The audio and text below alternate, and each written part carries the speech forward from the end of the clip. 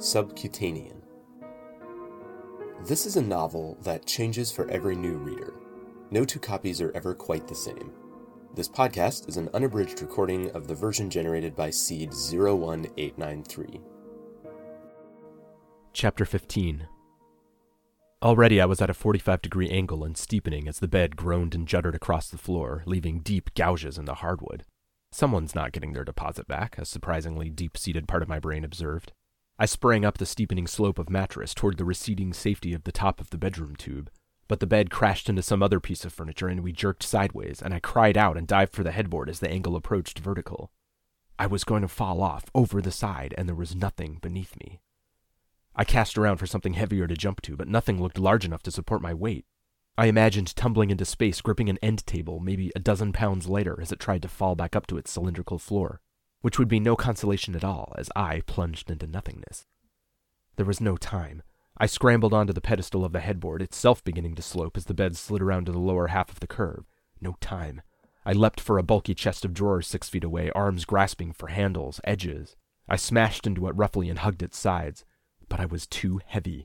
I pulled away from the cylinder, dragging the piece of furniture with me off the curving wall of its ground, and we both started to fall. I screamed in frustration and let it go, grabbing instead for the loose rope coiling by my head. The chest of drawers fell up, sickeningly, and hit the cylinder above with a splintering crash. An instant later I wrenched to a jerking stop, the rope burning through my fingers. I clenched with a death grip, tight enough to stop my fall. I took a breath, but it didn't help. I dangled 20 feet below the bed I was tied to, now dragged round to the bottom of the cylinder, gripping a rope at a point halfway up its length. Another 20 feet of slack curled beneath me. Below that was Elder Nico, swinging from the other end of the same rope, which in between us still looped around the lashed-together furniture above. He had come to a much rougher stop than me and was gasping, momentum swinging him in sickening arcs over the void beneath us. I looked up at younger Nico and immediately regretted it. A freestanding doorframe stuck out of the cylinder, about 2/3 of the way around the curve to the bottom. He must have grabbed the doorknob as he fell and twisted it, swinging the door open. Now he dangled from the knob of the open door, sideways and slanting down, and as I watched, a bracket holding it to the door jamb groaned and twisted loose, only 2 bent screws still holding it in. His hand was slipping on the knob. He looked down at me, frantic, looked over at the bed and armoire anchor his double and I were dangling from, gauging the distance. And just as I opened my mouth to scream no, he leapt for it. Because the only reason Elder and I weren't pulling our anchor down was that it outweighed us. The pull of the cylinder's strange gravity overruled our downward tug, which was lighter. But there was no way all 3 of us were lighter than that anchor. No way in hell. He smashed into the armoire, shoving it sideways, and flailed for it. The bed jolted with it, its legs scraping across the cylinder above us with his momentum, but it didn't stop. I watched in horror as the bed slid off the curve above us into empty space, then began to arc down toward us, away from the floor above it.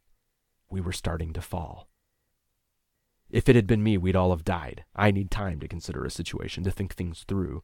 I don't have split-second reflexes. Nico does. He shot a glance behind him and kicked off the anchor, smashing into an overloaded and upside-down black bookshelf that I'm pretty sure was an IKEA Billy. He grabbed for a shelf, but it pulled free, designed to resist only force pulling it down. Books flew everywhere, but Nico's grip flashed to the solid side of the shelf and he jerked roughly to a halt, tugging it across the hardwood above him, grumbling and shedding books like some beast made of libraries sloughing its skin. But it stopped. It held. With all the books, it was heavier than him.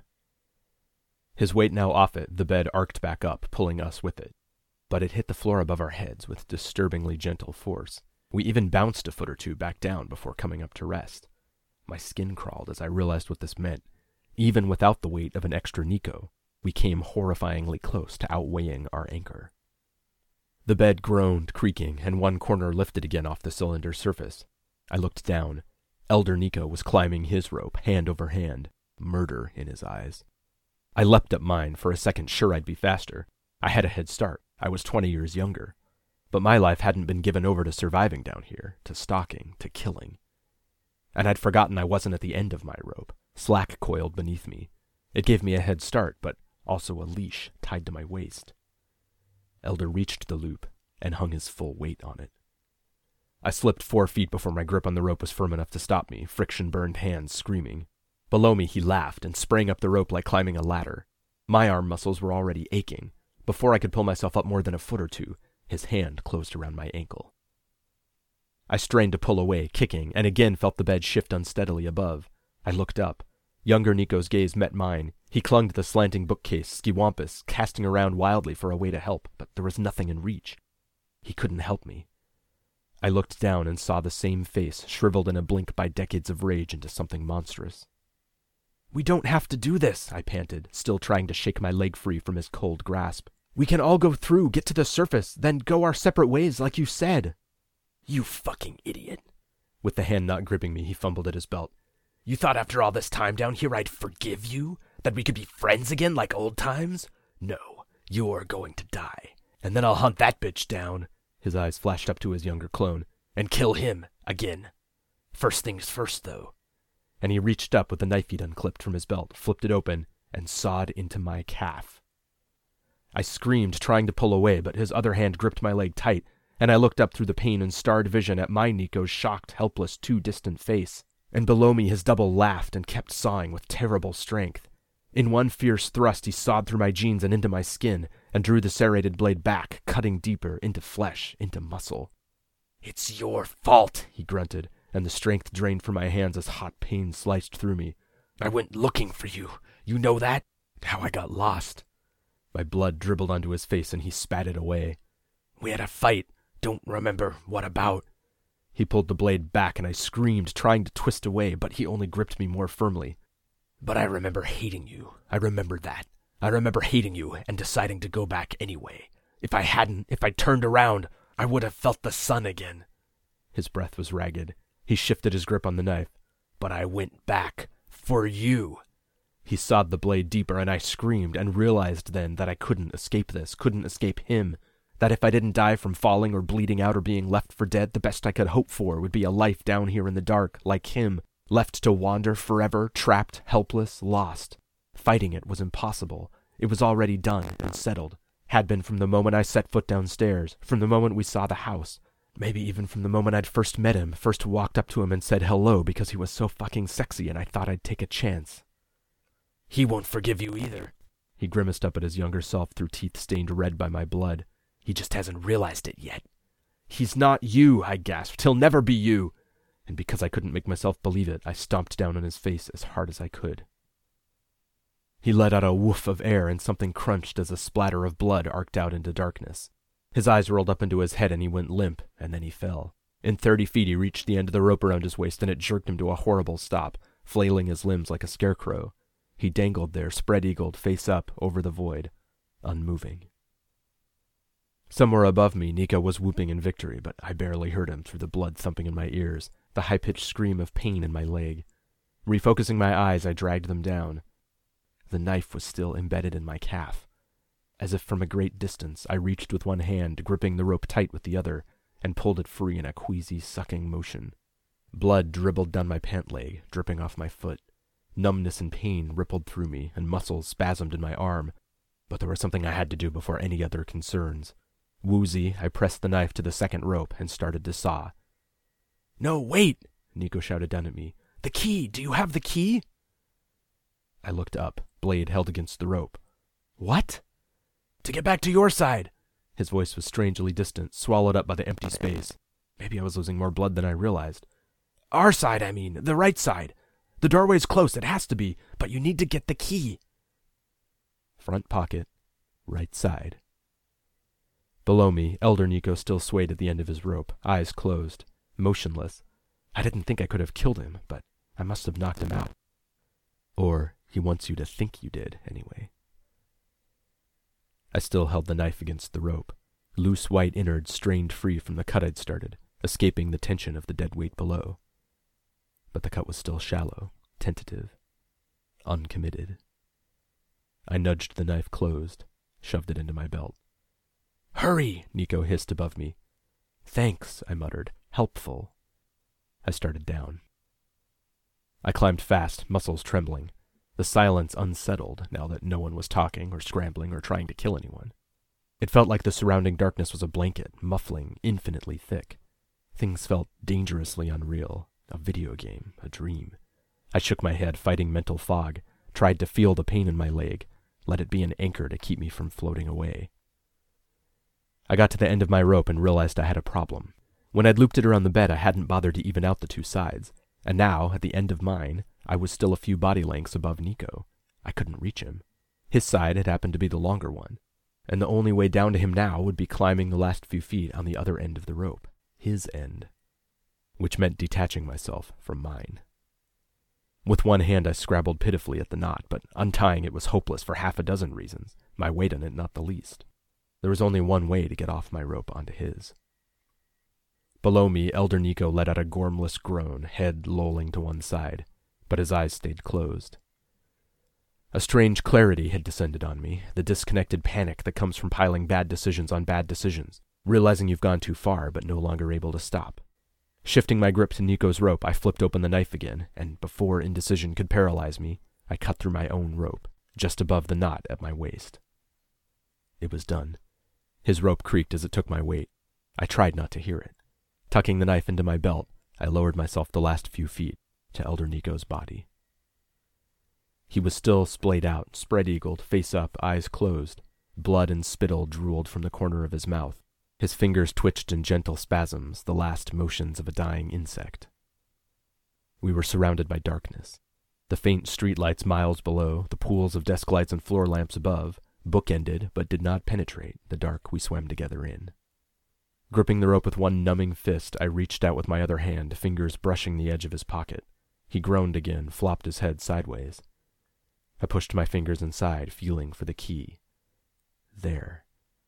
I pulled it free, slowly, gripping tight as the tines tugged the lining of his pocket, caught on its edge. I focused all my attention on not dropping it, not letting it tumble down into oblivion, on pulling my hand slowly, deliberately out of his pocket. Which is why I didn't notice his eyes had opened, not until his hand closed around my wrist. "The fuck," he muttered, lids heavy, speech slurred. "You doing down there?" His grip on me was weak, but I felt the gathering awareness in him like a coiling viper. His face was smeared with blood, and more had rushed to his head as he dangled, making his face look misshapen, swollen. One of his pupils had dilated all the way open, and a blood vessel in the eye had burst, a spidery red blotch reaching tendrils through the white. He looked monstrous. "I came back for you," he muttered, eyelids fluttering closed. "That's how I got lost. Wanted to save you from that asshole." He blinked, coughed. "That fucking old man, whoever he was." I let him rant, delusional. But I saw him then, with a sudden chill clarity. I understood he was only monstrous because of what I'd done to him, and I'd only done it because of what he'd done to me. We were our own vortex, circling, wanting to converge but never meeting in the middle, dragging each other down, deeper and deeper and deeper. "I'm sorry," I said, gently pulling free of his grip, sliding the key carefully into my pocket. He scrabbled at my waist with his other hand, pathetic, as if trying to get a grip on my belt to pull himself up. "Sorry for dragging you down here. You deserved better. Someone better than me to guide you. And you can hurt me, hunt me, kill me as many times as you want, but it'll never change that. Never take it back." I took a deep breath. "But I can't let you do it any more. You don't deserve to die, but..." My eyes flicked up, then back to his. "Neither does he." He smiled, blood spilling from the corner of his mouth, and as it dribbled away, something changed. Like the light had shifted, popped a shadow into a shape. Like noticing the gorilla in the crowd. The confusion in his eyes had been a lie. They were perfectly clear. "Too bad," he said. "No one gets what they deserve." He had the knife in his hand. My belt. He'd slipped it off my belt while I was babbling. I swung sideways as he lunged it at my face, and it nicked my ear. There was no grogginess in him, no disorientation. I'd just seen what I'd wanted to see one last time. I'd never really seen him at all. My muscles tensed to fling myself back up the rope, but without the knife I'd never make it, never be free of him. Certainty flushed through me. This had to end. This had to be the last time. He lunged again, and I grabbed his wrist, wrenching it backwards, trying to pull the knife free. He snarled and reached for me with his other hand, but I twisted away. We swayed and twirled at the end of the rope I was no longer tied to, clinging instead with one desperate trembling hand. I felt fibers snapping as the cut I'd started above us frayed, grew larger. One way or another, this was about to end. He stabbed at my face again, and I swung to the side, just enough for his hand to brush past me. So I bit down on it as hard as I could. He swore as I ground down harder, feeling flesh give, tasting blood. Sensing his grip loosen, I snatched the knife. His expression of shock burned into my vision even as I turned away, already climbing. Maybe I'd never done that before, in all the times he'd attacked me. Maybe I'd never fought back. I climbed, knife clenched between my teeth. For a fleeting moment, and maybe for the first time in my life, I felt like a badass. But I'd bought myself only seconds, and not enough. I'd pushed well past the limit of my endurance. I barely had the strength to pull myself up. I'd put a few body lengths between us, but he could swallow that lead in seconds. I was a wounded rabbit limping from a wolf. Below me something screamed, and I realized it was him, a terrible scream, rage and pain and loneliness and betrayal etched onto air. He started up the rope after me. "Get back here," he growled. "Get the fuck back down here! I'm not finished with you!" Blood-stained rage twisted his face. He was gaining. He was going to end me. And then a dictionary clobbered him in the face. I looked up, shocked, at a triumphant Nico shaking a fist down at us. "Leave him the fuck alone, dickweed!" He'd clambered up on the tilted side of the bookshelf, another heavy hardback already in his hand. He hefted it, gauged the distance, and flung. It curved as the cylinder's gravity tugged it around, hyperbolic, and went wide, whipping underneath us and then back up toward the floor. Any harder and he'd have launched it into a miniature orbit. But he'd already grabbed another book. Below me, his elder was shaking off the blow. I climbed. Nico kept throwing books, and some collided with my pursuer, enough to throw him off balance, to buy me more seconds. I needed every one. I was fading fast, and so was the rope. Muscles tore and fibers snapped. My vision shrunk to a wavering tunnel, only my hands and the rope visible in the deepening blackness. I climbed. I climbed with some reserve of strength I'd never guessed I had. I reached the notch in the rope and climbed a few feet past it, spit the knife into my hand, and started sawing. "Faster," someone was muttering, maybe me. "Faster!" The Nico below flung himself up the rope. He'd almost reached me. A crushing inevitability pressed into me, from tingling arms to kicking feet. Someone had already won. Someone would live. The clock would run out, and we'd find out who. Faster. Fibers twisted, stretched, broke free. A copy of Dahlgren arced smoothly by my head. Guttural noises just beneath me. It was too late. He was here. And then the rope split. He was at my feet. He flung himself at them when he heard the tear of the rope giving way, but had nothing to push off, no momentum to save him. He scrambled, frantic as the rope went weightless in his hands, a finger brushing my shoe. And for an instant it was as if the cylinder above was toying with him, uncertain whether to hold him with its gravity, whether he had become enough a part of this place that its attraction should compel him too. Then he fell. Within a second he'd plunged past the range of our lights, swallowed by blackness. Only then, after losing sight of him, did he scream, and there was no fear in it at all, just rage. But it was a tiny sound, lost in vanishing darkness, fading fast and not repeated. He was gone. I hope you're enjoying this audio version of Subcutanean, but this is just one way the story could go. Find out how to get your own unique version by searching for Subcutanean on Twitter, Facebook, Goodreads, or Indiegogo. And thanks for listening.